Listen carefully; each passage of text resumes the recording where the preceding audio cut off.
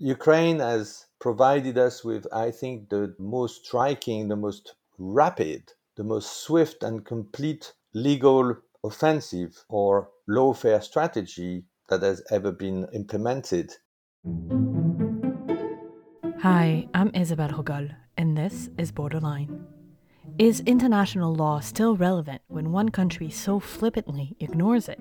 And can the very battered concept of international justice itself find new life outside of the criminal courts when the people take it in hand? Can it finally address the crimes not just of warlords and aggressive dictators, but of the very powerful states that set up the concept, thinking they'd never have to answer for their own crimes of colonization, enslavement, and exploitation? I explored all of these questions with Thierry Cruvellier, a journalist I met more than a decade ago when we were both covering the International Khmer Rouge Tribunal in Phnom Penh. Thierry has made it a specialty of covering international justice, founding justiceinfo.net, a bilingual French-English news site that goes deep in the weeds of international courts and transitional justice. But this conversation, do not worry, is for everyone, not just lawyers. From Ukraine to the French-Algerian War, from New Zealand to Colombia, Scandinavia to the Democratic Republic of Congo, we talked about war and lawfare, indigenous rights, environmental crimes, tearing down statues, and reckoning with colonization. So settle in, get comfortable. This is a fascinating one. Here is my conversation with Thierry Cruvellier.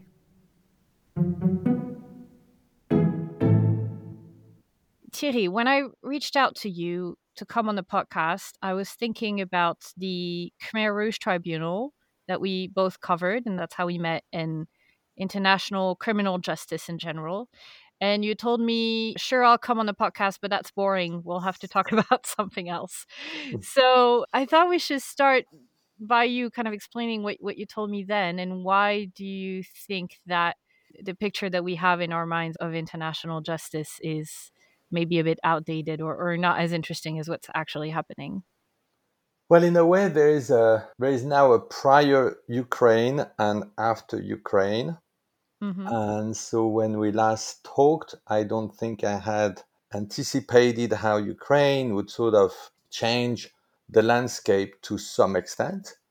What was striking to me before the invasion by Russia of Ukraine was how the field of international justice had changed in a way that the usual core crimes that this field of work is dealing with, which were war crimes, crimes against humanity, or genocide, were still there, of course. We still have wars, we still have dictatorships, and so we still have processes, trials, truth commissions, or reparations programs that are dealing with these crimes. But what was striking is how, first, it wasn't anymore at the international level that the most exciting creative initiatives were taking place, but rather at the national level and at international tribunals, which have attracted all the attention in the past, almost 30 years, were no longer the places where I think the most interesting stuff was happening.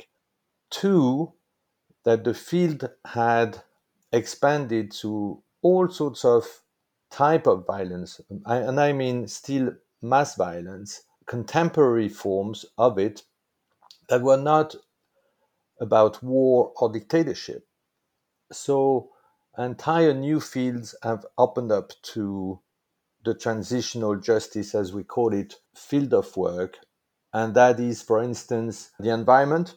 So environmental crimes have developed quite a lot, but also the colonial past, for instance, or the indigenous people's rights, or completely different types of violence, including police violence, state violence in countries that are peaceful and even democratic. It could include, for instance, minor strikes in the UK in the 80s, or in other countries like France, for instance, in the 60s, or to sexual abuse in the church, for instance, where we could see classic transitional justice mechanisms such as truth commissions, commissions of inquiry or reparations programs or memory works or state apologies.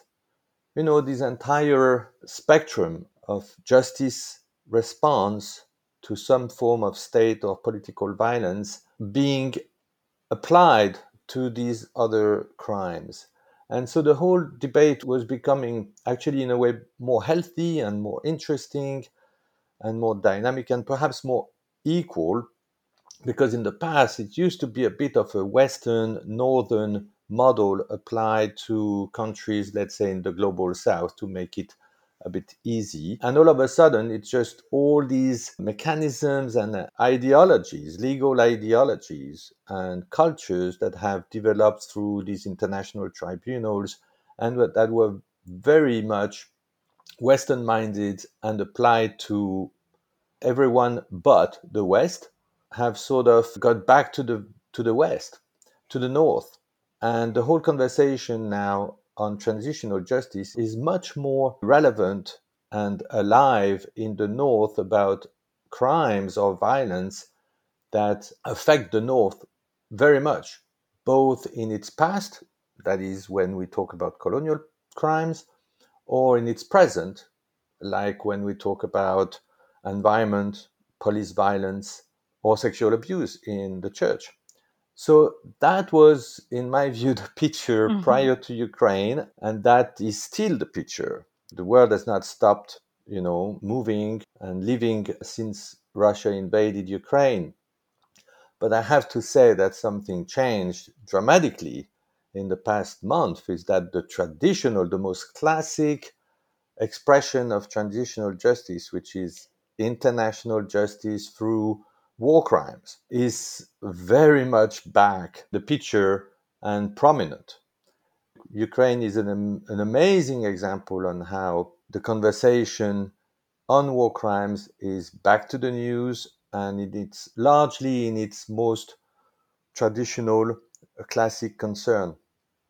Okay, and we're going to talk about everything you mentioned before, because I think, as you said, that is still very much present. But since we're in the news, how exactly has Ukraine changed this conversation? Or for people who don't follow this as closely as you do, how is international justice even involved in Ukraine right now? Are there cases that have been opened in the past few weeks?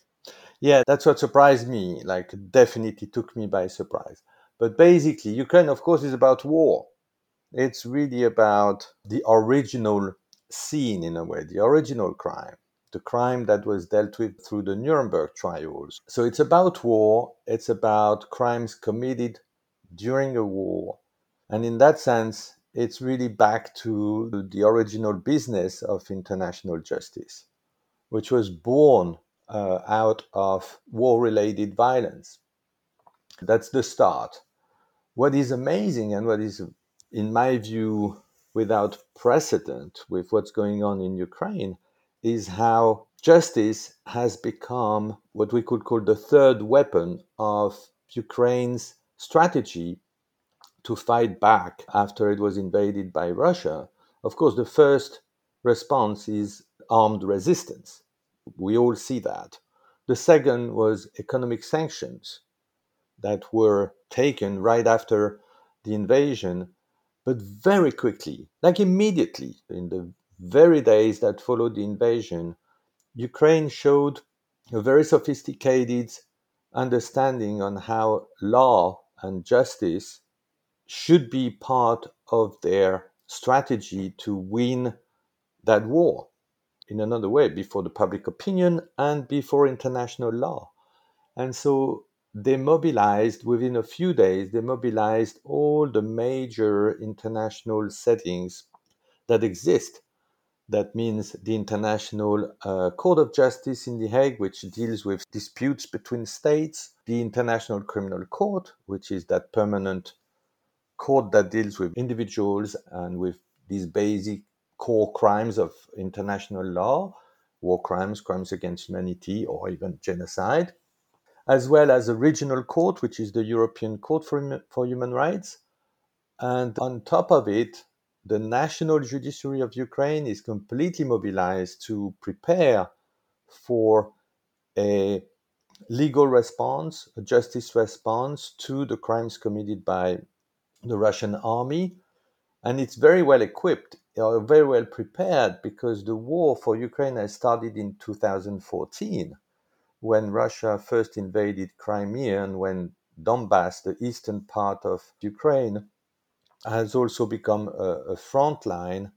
And ever since 2014, there has been armed activities in that eastern part of the country. So since 2014, the Ukrainian judiciary is investigating such kind of crimes. So when the full invasion started, the national system was already prepared, was already well accustomed to these crimes.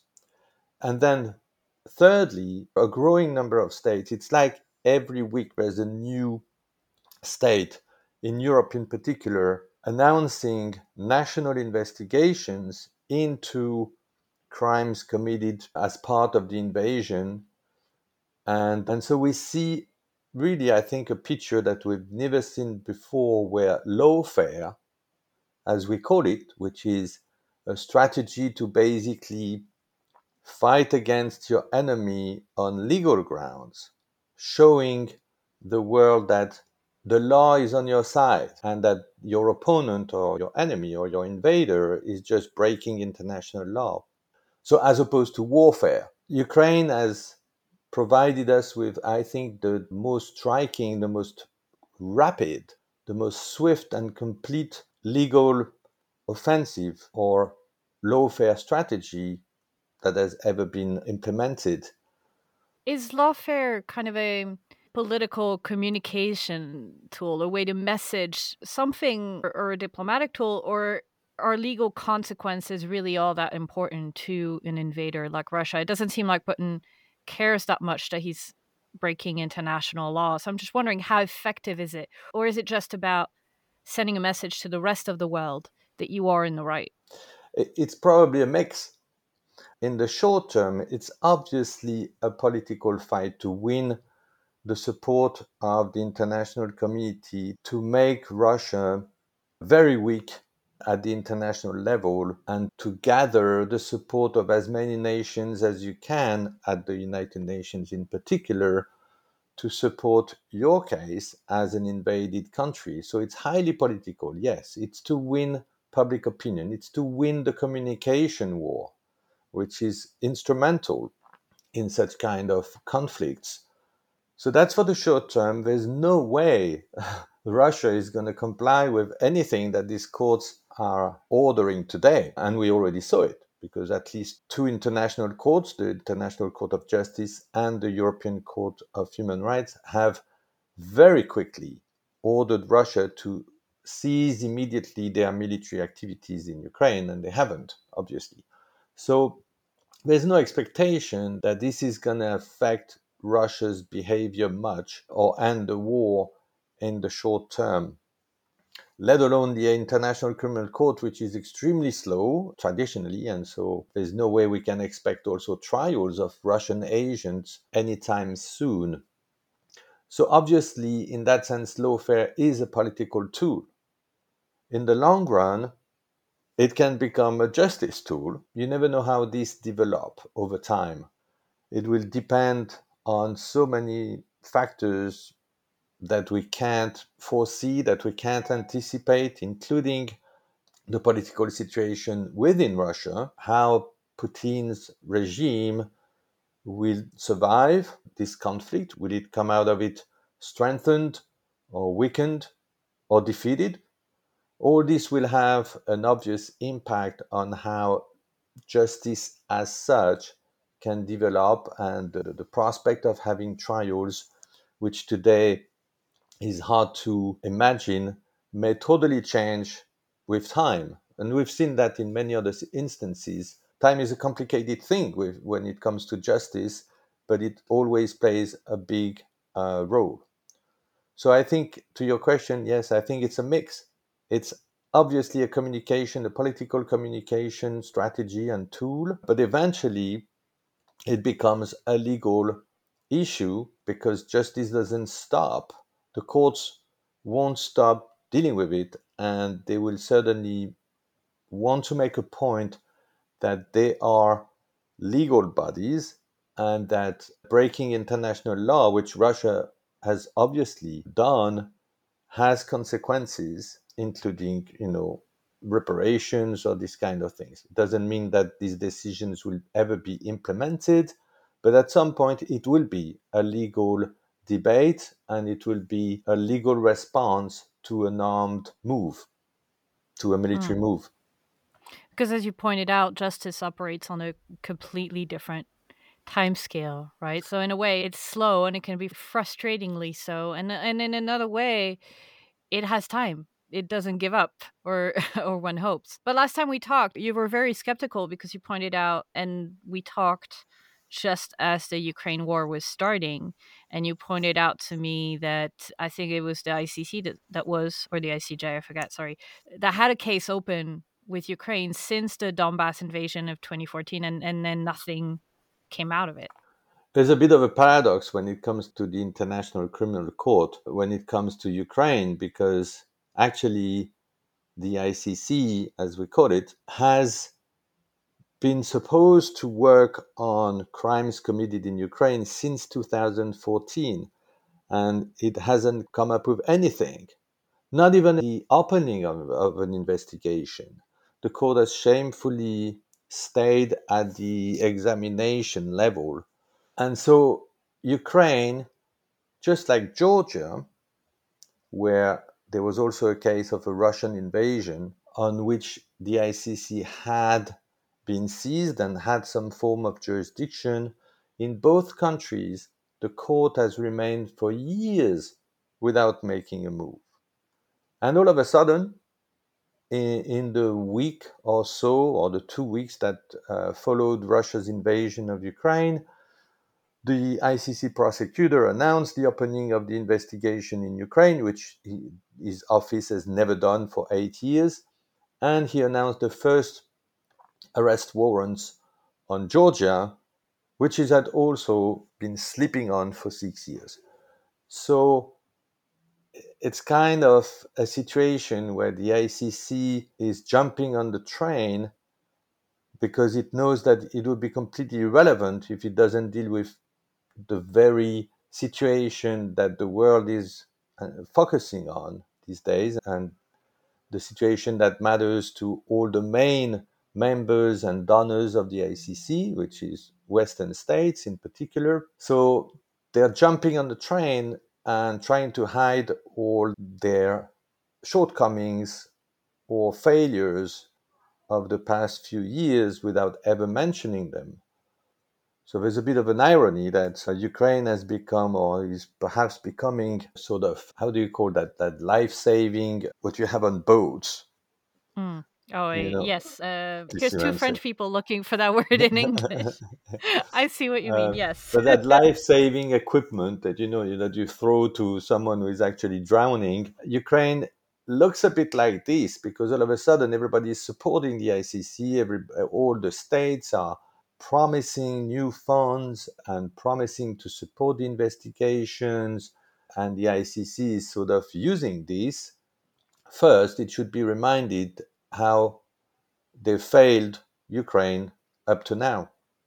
And the ICC, I mean, I was just before we started chatting, I was looking at their website and looking at all their defendants. And I mean, a big criticism, and you touched on that, has been that it has been essentially the West or the North, exacting its justice on the global South. And then if you look at the defendants list, they're every single one a Black or Arabic men, one woman, one Black woman, but nearly all the cases are in Africa or the Middle East. So how has that impacted the legitimacy of international justice? You said some really interesting things in the beginning about how international justice was actually starting to change and to look at colonial crimes and to pay attention to the crimes of other countries, other states, and other civilizations as well. Yeah, we need to try to see how we clarify the concepts we use, because when we talk about international justice, we're not talking necessarily about international courts. We're dealing about the kind of crimes that international justice is interested in. So that means the main international crimes, such as war crimes, crimes against humanity, but they can be dealt with at the national level. Let's agree that we still call that international justice. And that Okay. field, I think, has remained extremely dynamic, as I said at the beginning of our conversation, and very creative at the local and national level, and really lively when at the level of international tribunals. So, that part of international justice that is really dealt with by international institutions, these institutions have become much less relevant and much less interesting. The ICC has never really touched upon environmental crimes, even though it's been called to do so. It's unable to deal with colonial past because it's too old, and it doesn't deal with other forms of contemporary crimes that some of them it said it would, like land grabbing or human trafficking, hasn't done anything. And some of them, because it can't, it has no jurisdiction, that would be social violence like police violence or the other examples I gave where the court is irrelevant. So that was the picture. And when it came to these contemporary forms of violence, it was really at the national level that the conversation or the action was. Down to courts that nobody really pays attention to. On environmental crimes, it's complicated because everybody's concerned by the environment. So it's a big deal worldwide for every country in the world. It matters.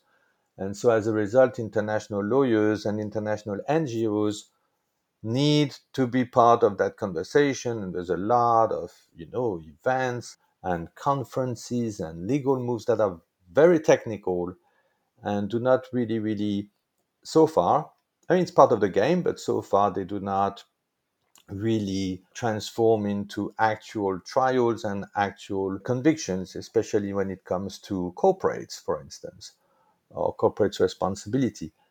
That is much more happening at the local level, and as I said, sometimes in places that nobody is thinking about. Let me give you one example.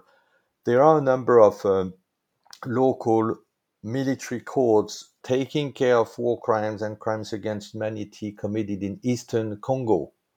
So, in a part of the Democratic Republic of Congo where actually you still have armed groups all around, active. Attacks are taking place every week. It's a very poor place. The judiciary has no means. So they work in the most, challenging conditions one can imagine, these military courts. And yet they're coming out with war crimes judgments. About between 50 and 60 judgments so far have been, released by these courts. And I can remember one of them, but it was not the only one, but there were a couple of them where the court convicted some of these militiamen for the destruction of nature. So typically for an environmental crime.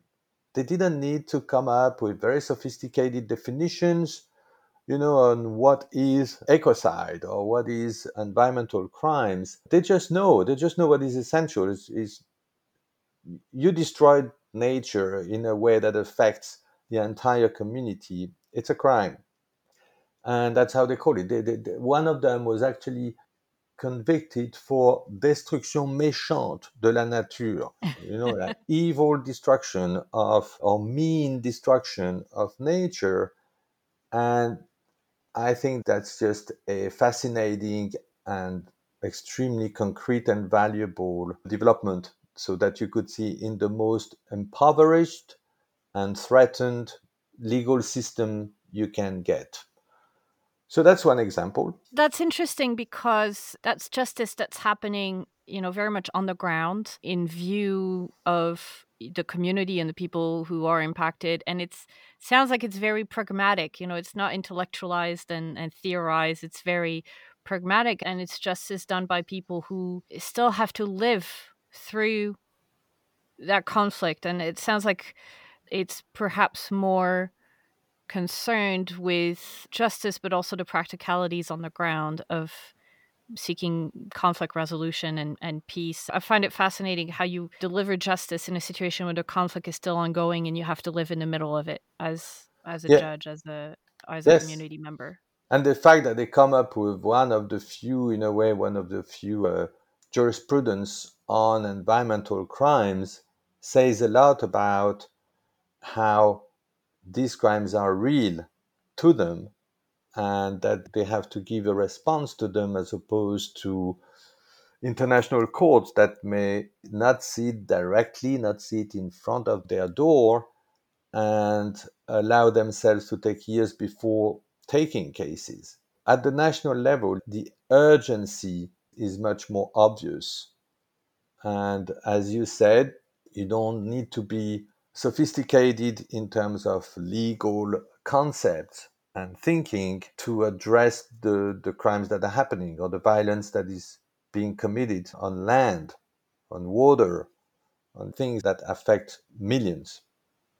What are some other examples of transitional justice, things that you're seeing, that you're finding interesting wherever in the world? One of the things that I have found pretty interesting in the past few years is how indigenous people's rights have become a much bigger issue and a much bigger focus of all sorts of justice initiatives and mechanisms.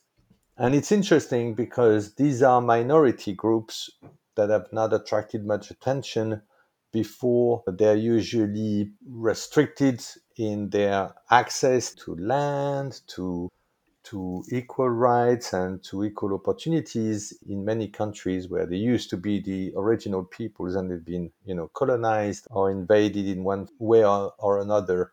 And because it's very linked to the concern about environment because they are suddenly considered as protectors of nature. And it's also linked to the rise of a demand for justice on colonial crimes and colonial violence, of which they have been, of course, among the primary victims. So all of a sudden, there are many things that have been done to address the crimes committed against these indigenous peoples in Canada, for instance, in New Zealand, and right now, interestingly, in the entire Scandinavia, in Norway, Sweden, Finland, with the exception of Russia, of course, but in those three countries, we have truth commissions that are addressing the violence that has been committed years ago, but that have consequences up to now against the Sami people. This I find is a really interesting development because you see very industrialized, rich societies having to confront themselves with their own violent past and their own crimes from the past. And they can do it in a way sometimes with the ambition to transform themselves and their society into a form that would include more or less deeply the very values and traditions of these indigenous peoples. You see that actually a lot in New Zealand is definitely ahead of everyone in that respect with some of the the values and including the legal in a way the law as they see it among indigenous peoples being included in the national legal system. So that's a very interesting development. Otherwise, I think another story that everybody should have in mind and take a look at is Colombia, where here it's a sort of a more classic case of a country that is coming out of a very long armed conflict. But what Colombia is doing right now is trying to accomplish the full spectrum of transitional justice. It's extremely ambitious, obviously too ambitious, but also very creative, very fascinating to watch, where all the dimensions of justice are supposed to be addressed by post-war transitional justice program. So it deals with land reform, it deals with reparations, it deals with a mix of punishment and leniency, with the option of not having a prison response, but a more creative one. It deals with political participation. It deals with truth, of course, and all sorts of aspects. So Colombia is engaged into a massive transitional justice process that will remain a case study in the field for years to come. You mentioned Scandinavia, you mentioned New Zealand was ahead on this. And then you see countries where you see an extremely violent backlash and refusal to even talk about or to deal with that heritage Yeah, of history. Australia is pretty terrible with its relationship with indigenous people. The US, you get violent protests when you talk about slavery. Australia is very conflicted with it, you're right, and to the point that since there was no federal response, the state of Victoria has already decided to set up their own truth commission on crimes committed against indigenous people. The US is definitely struggling harder than any other country, perhaps, when it comes to dealing with its own violent past and colonial past and the whole treatment of both Native Americans and the Black community. Obviously, these are countries that are very reluctant to engage in implementing these transitional justice processes that would help them, dealing with this in a more productive, constructive, and transformative way. France is not very good either. If you take just the Algeria War, which is Mhm. another colonial trauma, it's pathetic. It's amazing how the political class is unready and unable to just look at this war of 60 years ago in the light of what these countries have become and what societies have become able to address today. So, yes, some countries are struggling heavily more than others. And that's also fascinating to watch and to try to analyze, and why this country is better than the other at dealing with its own past. I mean, the Netherlands is also very much into it when it comes to the crimes that were committed in Indonesia. So it's a fascinating aspect of it. The other aspect of this colonial crimes situation is about the restitution of cultural objects and heritage that was pillaged and stolen during colonization. And that was triggered only like 3 or 4 years ago, actually by the French president in a way. And so now you've got many countries and many museums in, let's say, the north that are having to deal with giving back these dozens of thousands of cultural objects, in particular to Africa. It also is a story for other parts of the world, in Asia, in everywhere where colonial powers established. But it's much more important, bigger, deeper with Africa, because the African continent, it is said, has lost about 80% of its cultural wealth and heritage during colonization. So the massive loss.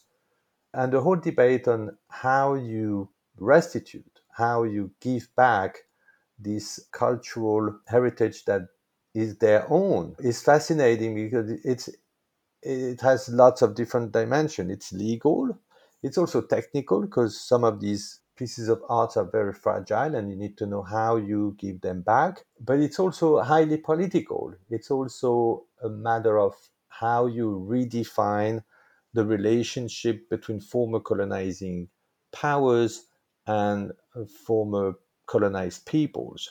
So, in that sense, in the way this whole debate on restitution will unfold will depend a new relationship between these countries based on a real sort of post-colonial or decolonized understanding.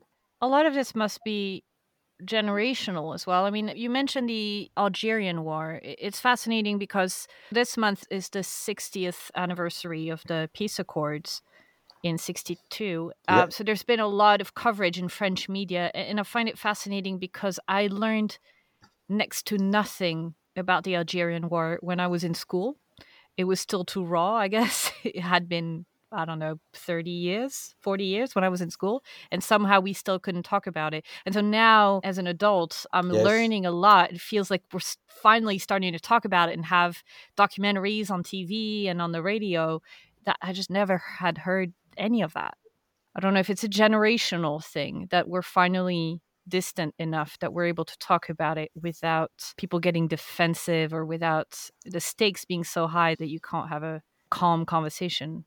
There's clearly a generational dimension. Yes, I think part of the French society would definitely be ready to have a very open conversation about it and time of reckoning and acknowledgement. I'm convinced about this. And I agree with you that there's much more that is being published today than anything close to what we've learned at school in our generation. So it's there, it's boiling, but it's amazing how sensitive, raw, and how can I say, it's more than reluctant, it's resisting. It is especially among the political class and leaders. It's astonishing how so many political leaders are not helping at all. To the contrary, the society to move on with this traumatizing story and make it into a far more positive force. So Mm. it's a mix, Obviously, the fact that Emmanuel Macron is from a different generation has made him much more innovative or ambitious when it comes to acknowledging the past and trying to create a new relationship with Algeria. But of course, he's also, a political leader. But anyway, he's far more free than many other political leaders. So it's complicated, but in a way, I mean, I find it frustrating. I'm with you in a sense that there's more that is being discussed and revealed and openly exposed than probably at any time before, or at least that we can remember. But it's so little and Mm. it's so difficult and it's so ridiculously invaded by ideas and positions that are so backwards and so toxic in a way Yeah. I mean, it that wasn't like a decade ago that they tried to pass a law that would put into law that colonization had a positive role that should be taught in schools. Like, yes. when was that? That was so recent. That was ridiculous. Yes, it was probably during the past presidential election campaign. It was what Fillon wanted to do, the right wing leader. So that's what I find frustrating at the moment. Like, we're far from a consensus where we could establish, for instance, a truth commission with wise, enlightened people that sort of bring the nation to that conversation that it obviously needs to have, considering the little we know and the little we accept about the past and the consequences within the French society between people of Algerian descent or North African descent and others, which is extremely damaged and bad and unproductive. We are not at that level at all, it seems, and it's 60 years ago. I think former lead powers, former countries that used to be even the leading power in the world, such as France, such as the UK, such as the US, have a particularly hard time dealing with their violent past. Much more, in my view, than countries that have never been really, they've been powerful. They've sometimes been colonial powers, but they've not been the leading powers of the world. And they're much more humble about themselves. So even France, that has become, just a middle power, is terribly badly equipped to deal with its own violent past.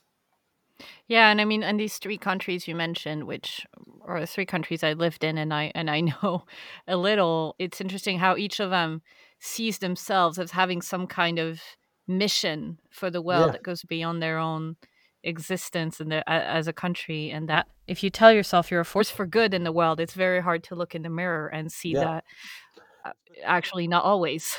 yeah. It's particularly true to France and the US, which have a sort of universal message to the world that is sort of deeply rooted in the national conscience. And it doesn't help when you Hmm. believe that you have a message to the world in a way, it doesn't help you to look at yourself with distance and with a critical mind. Which I found really interesting when the whole conversation around statues came about. And, that started, I guess, in the States and in the UK, and it came to France as well, and about who we decide to quite literally put up on a pedestal.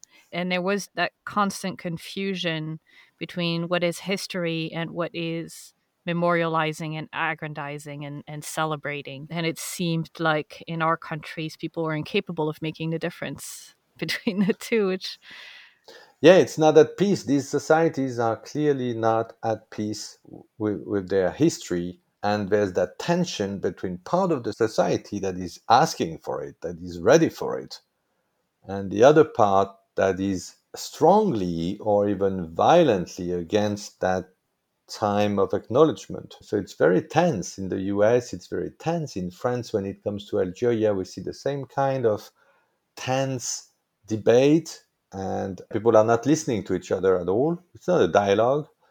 Fascinating to watch in a way, but it's boiling. It's there. The fact that that tension is so obvious, is so very much in the open, is a clear sign to me that the time for acknowledgement has begun. It's already the beginning of that process. It won't be stopped. that's the next front line for transitional justice, you I think? think it already is, and it has different forms. It's got the restitution form, it's got the acknowledgement of the violence form, it's got the truth seeking dimension. It's all there. It has happened. It has just not taken, in a number of countries, it has not taken a sort of institutional form that is of national legitimacy and visibility. That sort of national rendezvous has not happened in a number of these countries, but it started in others. I mean, Belgium is trying, they have a commission at the moment, which doesn't seem to be very, very effective, and it's confusing, but at least they've established a body that has that sort of national legitimacy. So it's happening in some countries, it's very slow and resisting in others, but it has started, and there will be a moment where it takes that kind of institutionalized national form that everybody can refer to write that story. Thank you so much to Thierry Cruvellier for this conversation and for his patience with technical issues, which hopefully you did not hear. And friends, I know the word we were looking for earlier was life jackets. Please pardon our bilingual brains. This happens a lot more than you might realize. Thierry is the author of an absolutely wonderful book, which I strongly recommend, about the men in the trial that we both covered in Cambodia, Doik, a convicted Khmer Rouge criminal. Thierry's book, The Master of Confessions, Le Maître des Aveux in French, if you're a French listener, is just absolutely beautifully written, thoroughly reported, and something that reads like a novel about a very important moment in world history. If you're interested too in science, health, and the environment, check out the Science Weekly podcast from The Guardian. It's at theguardian.com/scienceweekly. I'm thrilled to be joining them for a few weeks as executive producer. It's a fun team and we nerd out there quite a bit too. You won't hear my voice, but I'm definitely there behind the scenes. And our hosts, Maddie and Ian, get to try to pronounce my impossible name in the credits. So try it with me. I'm your host, Isabelle Rogol. Music was by Audionautics. Borderline is a one-lane bridge production. I'll talk to you next time.